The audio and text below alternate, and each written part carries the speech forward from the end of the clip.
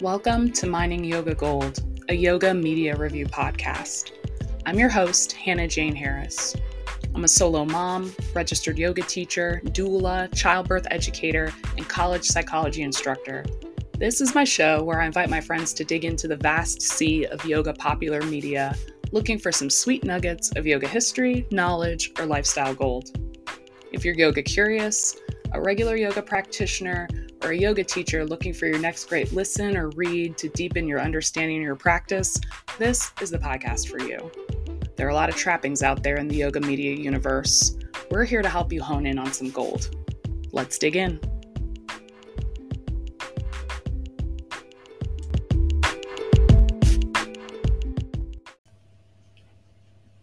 Hi, everyone. I am super excited and super nervous to share with you our very first episode.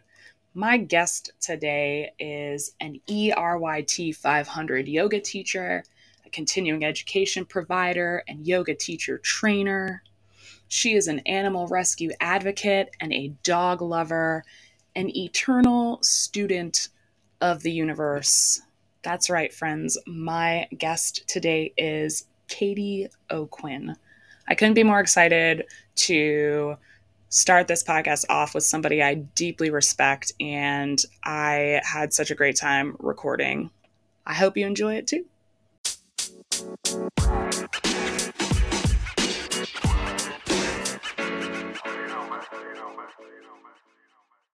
Cady, welcome to Mining Yoga Gold. Thank you so much for coming. Thank you for having me. I'm so excited that you're here. Now, for most people in the Ozarks yoga community, you are no stranger. But to some people outside of our immediate area, can you tell us a little bit about you? So these days, I am leading my own teacher trainings. I am an ERYT 500 yoga teacher, which basically just means I'm an experienced yoga teacher who likes to attend trainings herself. And I'm also a continuing education provider with the Yoga Alliance. That is how Cady and I met, is through teacher training. Her name and reputation had long preceded her. Good stuff. All good things. So I am so happy to have Cady joining us today. On the podcast today, we are talking about an episode from the On and Off Mat podcast. The host of this podcast is Erica Belanger. This podcast episode is from May 17, 2021. It's episode 89, called Creating a Sustainable and Loving Approach to Yoga with Bree Johnson. Bree Johnson is the creator of Heart and Bones Yoga. And in this interview, she talks about some of the history of Heart and Bones and her history. Talks a lot about the goals of yoga and how to create loving practice, both in asana and the yoga room and in our lives as well. So I'm be quite honest, Cady, when I started this episode, it was like gold chunk after gold chunk after gold chunk. I agree. Yeah. Oh my gosh, just right off the bat, Bree said something like right away. My very first note is, who am I as a yoga teacher? And are we asking ourselves this? And are we asking ourselves this repeatedly? And talk about how, like, if we're always growing, we're always evolving. And in order to do that, we need to be talking to ourselves honestly about who are we as a yoga teacher? And it's so interesting because for me, I feel like, especially over the last year, maybe year and a half, as I've come back from having baby and into my own business, that's something that I'm asking myself like daily, like, who am I as a yoga teacher? You've been in this game so much longer than me. Is that a regular part of your practice? Oh, absolutely. I would say imposter syndrome is a big part of being a yoga teacher, and maybe a big part of being a quality yoga teacher, because if you think you have it all figured out after your first 200-hour training, probably don't have that much to offer. It is those of us who are constantly questioning and, wanting to provide the best that there is out there. And then as we learn, we know better. I mean, it's the same in anything. Better you know, the better you do. And I know that my teaching has evolved. Who I thought I was going to be as a teacher is not at all who I am as a teacher, 12 years later. So yes, I would say yes. The answer to your question is that is very, very normal. Yeah. Oh, so much agree. Your very first note is something that I think I am always talking about. But in the episode, the way that Erica and Bree kind of get into this conversation as they're talking about a past episode of the podcast where Nikki Estrada had been on and talked about the goal of yoga, and the goal of yoga being to feel better. And so then Erica kind of poses back to Bree, like, talk about the goal of yoga. And Bree talks about yoga being a practice of self-awareness. And I was like, yeah. And in fact, that's what my notebook says. It's like, yay, I agree. I totally feel that way too. And they go in and talk about yoga being this act of love and this act of service. And that is definitely something that had stood out to you. So can you talk about that a little bit more? Absolutely. One of the things that she said, oh gosh, I think I wrote it down in a quote.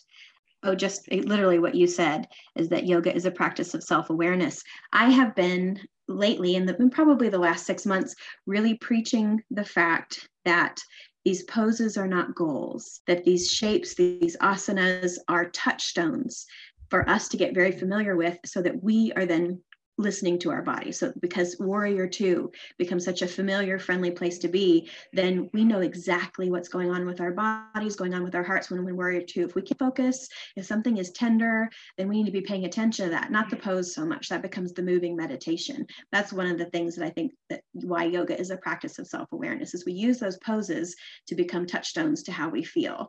And my practice evolved from that. Bree said much the same thing. Extreme ranges of motion. I'm personally very flexible. There was the arm balance years where all I could do was handstand and contort myself. Can I do it on one pinky? And I have evolved out of zero interest in that anymore. But those things had value too for me at the time. And the awareness is that it is okay that I don't handstand in class anymore, that I don't do these things, that instead my body requires what Bree kept saying is nourishing movement. So, and that, that moves on from there. I am younger in my yoga practice than you, not younger, just younger in my yoga practice, girlfriend. You're quite a bit younger than me. It's okay. Stop. But I think for me, as I focus on bringing that self-awareness and that self-study to like, how am I feeling today? I think I used to start with that, like at the beginning of class, always like, oh, I'm checking in. I'm in this pre-class moment. And I continue to grow into like, right now in this pose, this is bad news. That ain't right. I mean, shoot, full disclosure, listeners, I was in class with Cady this morning and took a roll into the mirror from a headstand. So that was part of this morning where I was like, this is going poorly. I should come out of it. And I was like, no, I'm gonna try some more. And in that moment, it felt really good to try again. It didn't work out that first time that I tried again. And I was like, I'll move on. Second time through, I came back to it. It still felt good to try. Later on in the class, it no longer felt good for me to do that specifically, or to even continue participating in like what everyone else was doing. And so learning and always growing in that. That's one of the things I love about yoga, quite frankly, is just like that. There's always something else when you're like, oh, I know how to center. And then it's like, I can center within the centering, and then I can do this. And there's just always another layer and more opportunities for growth. And how not just is each class different, but each minute within that class is different. Yes. And I mean, seeing people, I think as a teacher, seeing people touch that self-awareness in class is such a gift. You could see people like make the adjustment. You can see people like back it off. You could see people slow it down or start to take their own pace. And for me, I'm like, that gives me the feels as a teacher to be like, they're doing it. They're self-aware. They're creating that space for themselves. They're finding that practice that suits them. perfectly, which I think leads into talking about, as a teacher, our role directing or not directing our students, and getting into this place of not trying to be so prescriptive in our yoga practice as teachers and what we're delivering. And when Bree started to share that, I was again like, yay, I feel that way too. And I know that's how you feel about encouraging people to make it theirs. And as a teacher, not being offended or upset or immediately rushing over to be like, correction, adjustment, like you're missing it. But my question for you about that is, we came up under anatomy focused people and alignment people. So I think what I'm learning all the time is like, what's in the book and what's in the human are two really different things. Can you talk about how you, in your experience as a teacher, like strike that balance or like make that connect between like what is in the book and what are in the pictures, and the alignment that we teach as correct is one thing, but then we come into the room and we've got all different bodies, all different goals, all different practices on all different days. I'm like, how do you make that translation as a leader from alignment, book focused, sharing, letting people feel free, not directing? I kind of love it all. You know, I love anatomy. I do tend to teach very anatomy focused classes, but like Bree used the word functional anatomy. And I think the anatomy really, the anatomy that I try to teach verbally is not so much how the pose looks, but what you're feeling in the pose, the actions of the muscles, lift here, soften there, things like that, so that we're utilizing the body the way these poses are created to utilize, or at least we have decided they're created to utilize, without saying you have to look like this, because that's ridiculous. I mean, with 7 billion people on the planet, there are 7 billion different warrior twos that are all perfect. So it really comes down to the sensations in the body, you know, just teaching them to utilize all these different things at the same time, and to have them kind of try to shove their body into cookie cutter shape makes no sense for anybody. I mean, that works for, you get the little 22-year-old who they were gymnasts, they were dancers, they come in, there's no benefit. They can do these things very easily, but there isn't any benefit to them either because it comes so naturally. It's really more about using the anatomy, using the names of the muscles to teach body awareness and body engagement. So that is where I think that anatomy broadly really, really supports a yoga practice. And for alignment, I mean, everything needs a guideline. And I read this beautiful quote. I was a brand new baby teacher, and it said, we learn the rules of yoga so we know which ones it's okay to break. And the answer to that is most of them. Yeah. Yeah. And I was going to say, my very first yoga teacher was very much said that all the time of like, we look at the picture and then we know what changes we need to make. Oh, that doesn't work for you. Here are all the options we have available. So yeah, I can relate with that.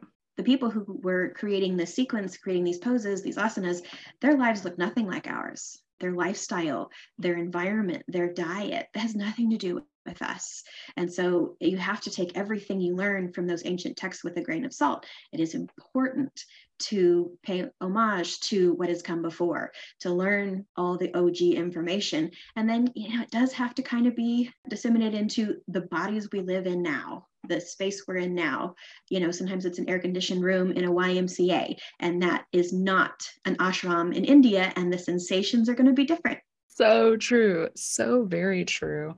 I think about that all the time, of not just from like poses and the alignment of the historical texts and the pictures that we're looking at and things like that, but even in the asana practice and the delivery of the practice more broadly, and thinking about like, if the creators of yoga came back and stepped foot in my class, like, yeah, of course it wouldn't look like what they were doing when they were getting their start, but are the other limbs present? Is the intention present? Like, is there some cultural awareness or appreciation that's not appropriation, that like shows a connection to the historical roots of yoga and the cultural roots of yoga? And I ask myself that question all the time. And some days I'm like, Mm-hmm. yep, nope, they would not recognize it. And other days I'm like, no, I think that one's a little bit closer. Like, I am a work in progress. There is kind of that feeling that you need to deliver all of that every class. Like it is my responsibility to share what I know, to share the history, to share some of these, sort of these ancient teachings, the 8 limbs. We need to be talking about these things. I need to be incorporating this in my class.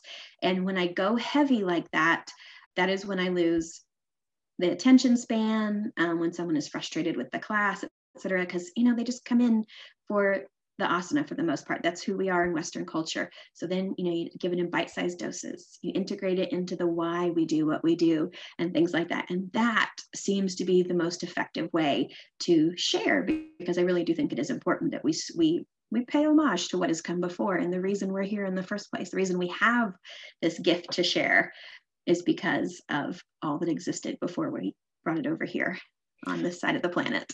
Yeah, absolutely. I think, I might not be running around like shouting the yamas and the niyamas and Sanskrit, like, tidbits that I've picked up along the way. But something that I know you do as a teacher, something that I work to do as a teacher in helping people create that presence, that focus in the moment, and that, again, awareness of body, awareness of feels, awareness of thoughts. Like, how am I feeling right now? Why am I feeling this way? What is happening? Is this something I need to lean into? Is this something I need to back up from? And I think, like, I'm not calling it anything, but here we are introducing different bits and pieces of yoga. And I think too, one of the things that she brings up in the podcast, talking about like taking some of the pressure off. I think when I'm not expected to make that cultural connection, like I'm giving a Dharma talk now, like right.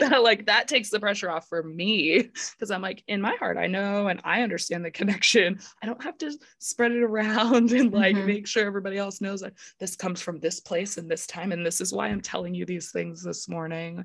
Like, that takes some of the pressure off for me of like, just deliver, just share what's on my heart and my mind to share with class that day. Drop the gift. They pick it up or they don't. It's all okay. I had a supervisor once that used to say, like, all the work and energy and effort and thought you put into something, a person's response to it has nothing to do with the quality of the gift. And I mean, I'm going to talk about therapy, and I'm like, but that statement has followed me into all arenas, and certainly into yoga as well. I think the third thing I want to touch on, because we were just talking about the cultural roots of yoga. And this podcast, indeed, Bree drops my favorite combination of words in a podcast. She talks about the Western Industrial Yoga Complex. I'm always like, the Western Industrial Yoga Complex. Yes. We're going to talk about racism. Yes. In the context of the podcast, they're talking about who benefits from yoga in this Western Industrial Yoga podcast. So, Cady, who benefits from yoga? Well, we live in a beige bubble in Southwest Missouri. And who benefits from yoga? And Bree says it perfectly. It's pretty much white people of means, white people with money. And they don't even have to have a lot of money. They just have to be in a comfortable position that they have discretionary income. And discretionary income is something we all take for granted. Talk about a privilege, discretionary income, that you can go to a yoga studio and pay your $15, $20 drop-in fee or whatever it has to be in your area. And we take that so for granted. And so that does generally include white women of means. A lot of times it's kept women of means. And then the problem with that is it's not even anybody's fault necessarily. But what starts to happen is that these classes, you look at their Instagram pages, you look at these things that you share, or you walk in as a person of color and you don't see a single person that looks like you. And automatically there's that idea of, man, maybe I don't belong here.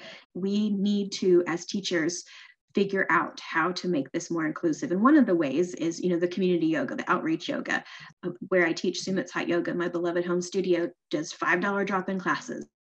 And that is unheard of low as far as a drop-in goes. But the idea is that anyone who wants to come practice can come practice. I mean, that price, that class just basically keeps the lights on. So, and then, type like yoga in the park and things like that. But how do we reach out? And that's something I think about all the time, because we look at my classes, your classes, and I mean, that's it. They're all white people, and they're mostly white women of means. One of the things I was talking to somebody about the other day, I had a class with a lot of men in it.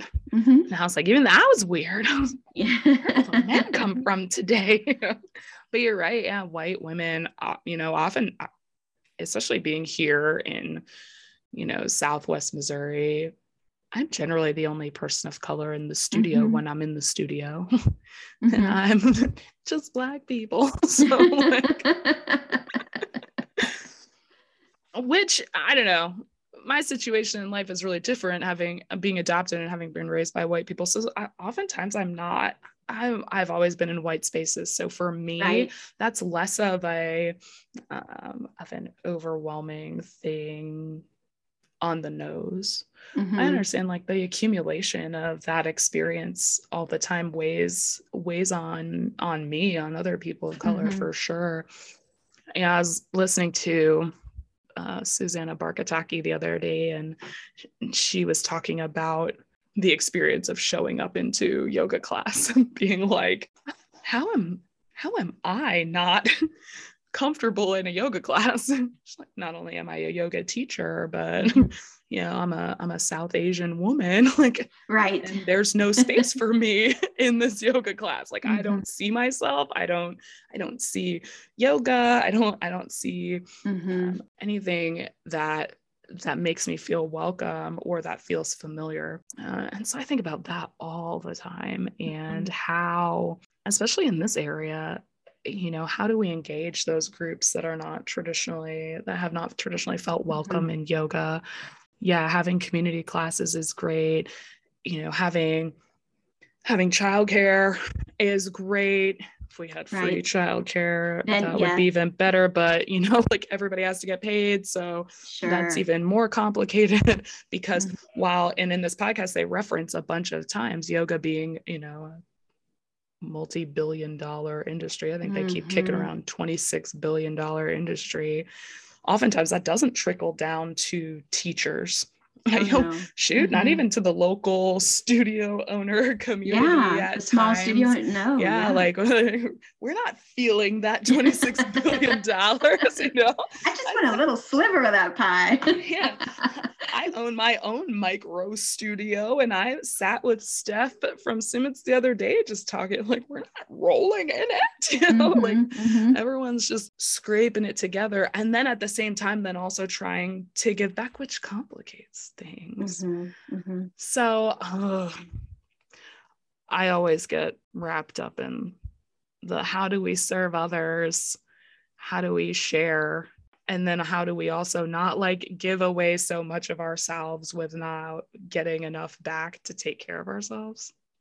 Right. No, you're asking the big question. And I think one answer, not the answer, but one answer is we keep having these conversations. We keep talking about it. We keep bringing awareness. We show up in places that are maybe not typically yoga places, or places where wealthy white women go, things like that. And we provide women's shelters, children's group homes, things like that, and just show up and offer love. And one of the most wonderful quotes that came out of this podcast, what she says, and I didn't write it down word for word, so I apologize, but she said that my healing is tied to your healing. So if I am doing the work in myself, and then I go out and I share what I have to share from a place of healing, it translates. And you're not going to hit every person. It's just like being a classroom teacher. You are not going to reach every student as much as your sweet little brand new baby teacher heart wants to do that. But you will touch some, and that's what matters. I'm sure you can look back and think of the teachers that for you made a huge, huge impact. Mine was my 5th grade teacher, and she and I just vibed. But that's it. You have to go out and do your karma yoga without any intention, literally sharing the love and coming at it from that place, not like I'm here to give the plebes, some of my very special on high gift. It's no, I am here to share the love in the best way I know how, from the love, all the love that this has given me. And it's, time to let it out. Because love is that wonderful commodity that is not diminished when it's shared. Love shared is love increased exponentially. And so we just need to keep talking about it. We need to keep going out there and spreading it out there. Yeah, I think too, when we're thinking yoga, and in America, when we talk yoga, we mean yoga class. So like, we're talking we yoga mean class. Asana class. We mean asana class. We're not talking about like the karmic yoga or the seva, the service, that we are the other ways in which we are going out and serving community. I think the one thing that always sticks out for me is like, yeah, we can show up to a space and we can exist there, or teach our yoga, bring our yoga, our privileged yoga, our thing. And we can do that for free. We can donate that time. But while I like to think that yoga is life-saving all the time, for some people, it's not. Like, that's not what some groups need. That's not the most pressing thing that an organization could use. You're like, I'll come teach free yoga. And they're like, we really could have somebody come wash some dishes, Yeah, like inhale, exhale, everyone, Do you know how to fix an HVAC system? Right. Yeah. So like, I think too, like as we expand those ideas and those thoughts, are like, what are these things, these other things that when we get out into community and we think about other groups that have less power and privilege than the groups that we find ourselves a part of, how do we go to those groups, sit down and listen, say, what do you need? And be ready and willing to serve in the capacity that they need us to. And if that also involves us being able to share our asana gift of yoga too, then cool, let's definitely do that. Absolutely. But I think that too helps. Instead of being like, we have to teach free classes at every park every day, and then we'll have it covered. Like, still, not everyone's going to be able to make it. They're not going to be at the right times. It's 1,000,000 degrees outside right now. I passed this sign on the way to drop Miles off at daycare. It says, Satan called. He wants his weather back. And I was like, only in the Ozarks. Is that a burn to Satan? Is that a burn to me? Like, I'm not. That's funny. Oh no.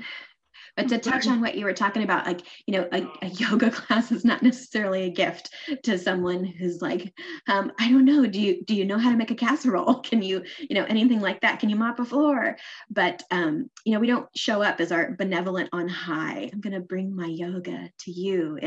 I show up because we're all connected. I am you and you are me. And if I can treat you, if I can, lift you up or show up, just show up for you, show up and hold space for you, which is what we ultimately do as teachers. It doesn't have anything to do with the asana. We all know the asana is the lowest on the limbs of the yoga. And so, sharing the yoga doesn't come necessarily from sharing the poses. Sharing the yoga comes from, showing up and holding space for someone while they tell you their story, while they are not necessarily friendly or receptive to your presence, and just being there, providing the service that is needed and required. That actually is more yoga than rolling through poses in a hot room. But we start with those rolling through poses in a hot room, those of us who practice and we teach, and then the other lessons, they come later. So that's why the allure of yoga is get him in the studio, and then we're gonna give him the yoga. They think they're coming to yoga, but they don't have any idea. I love that. Oh, thank you so much for sharing. My question to you, do you recommend this episode as a listen? Absolutely. In fact, I'm going to find and listen to everything that she's done. It's wonderful, especially for a seasoned yogi, someone who's maybe in that space of who am I as a teacher? That kind of questioning. I'm in my mid 40s. And so you and I were having this conversation. Who is Cady as a 60-year-old yoga teacher? And listening to this podcast was just a reaffirmation that it's going to change. And that's a beautiful thing. You're going to continue to evolve. You're going to continue to, what your gifts are going to change. And I absolutely recommend this podcast. I think I found it very reassuring and enlightening. I'm a recommend as well. I have been talking about and thinking about and reading about ahimsa just like so much recently, and accessibility and authenticity and loving self, loving others, and like what that means, especially just given the state of everything in our country right now, and just in our immediate area. Yes. So I think this listen was such a welcome bit of like, this is why we yoga, and this is how we do that yoga and set ourselves up for a lifetime. And I promise, we talked about a few things, but there are like nuggets on nuggets on nuggets of gold in this podcast. So it's a definite listen for me. Before we go, do you have anything fun or exciting coming up that you want to tell listeners about? Gosh, actually, I do. I'm in talks with Sumit's. Nikki and Steph are the owners of Sumit's, and they're wonderfully supportive. It's really great to have servant leaders. But I'm developing we were originally going to do it as a workshop, and now we think we're going to do it as maybe a 4-part workshop about grounding and belonging in this time of feeling very ungrounded. Sounds amazing. Where can our listeners follow you? Where are you most active on the socials? Where can they keep up to learn more? Oh, Hannah, I'm not active on the socials. That's I resist the technology. I need to. I should be. Come see me in person. Come see me in person. I don't communicate. I don't translate well through the World Wide Webs. Come practice with me. Come show up, and we'll go around on our mats together. Sumit's Hot Yoga in Springfield and Calm Hot Yoga in Branson. I love that. I love that so much. I know. I'm the last holdout. Like, I don't wanna. Hold on to that. That is valuable space in these times. Rarefied air, girl.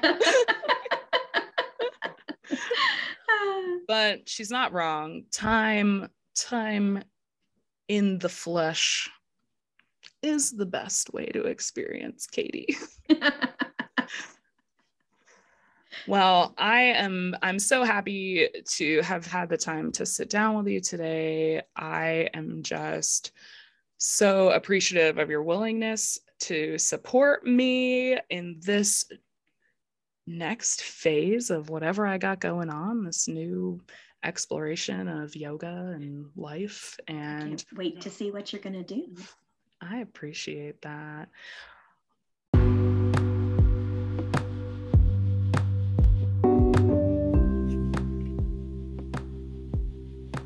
Mining Yoga Gold is a Saltwater Well podcast, produced and edited by me, your host, Hannah Jane Harris.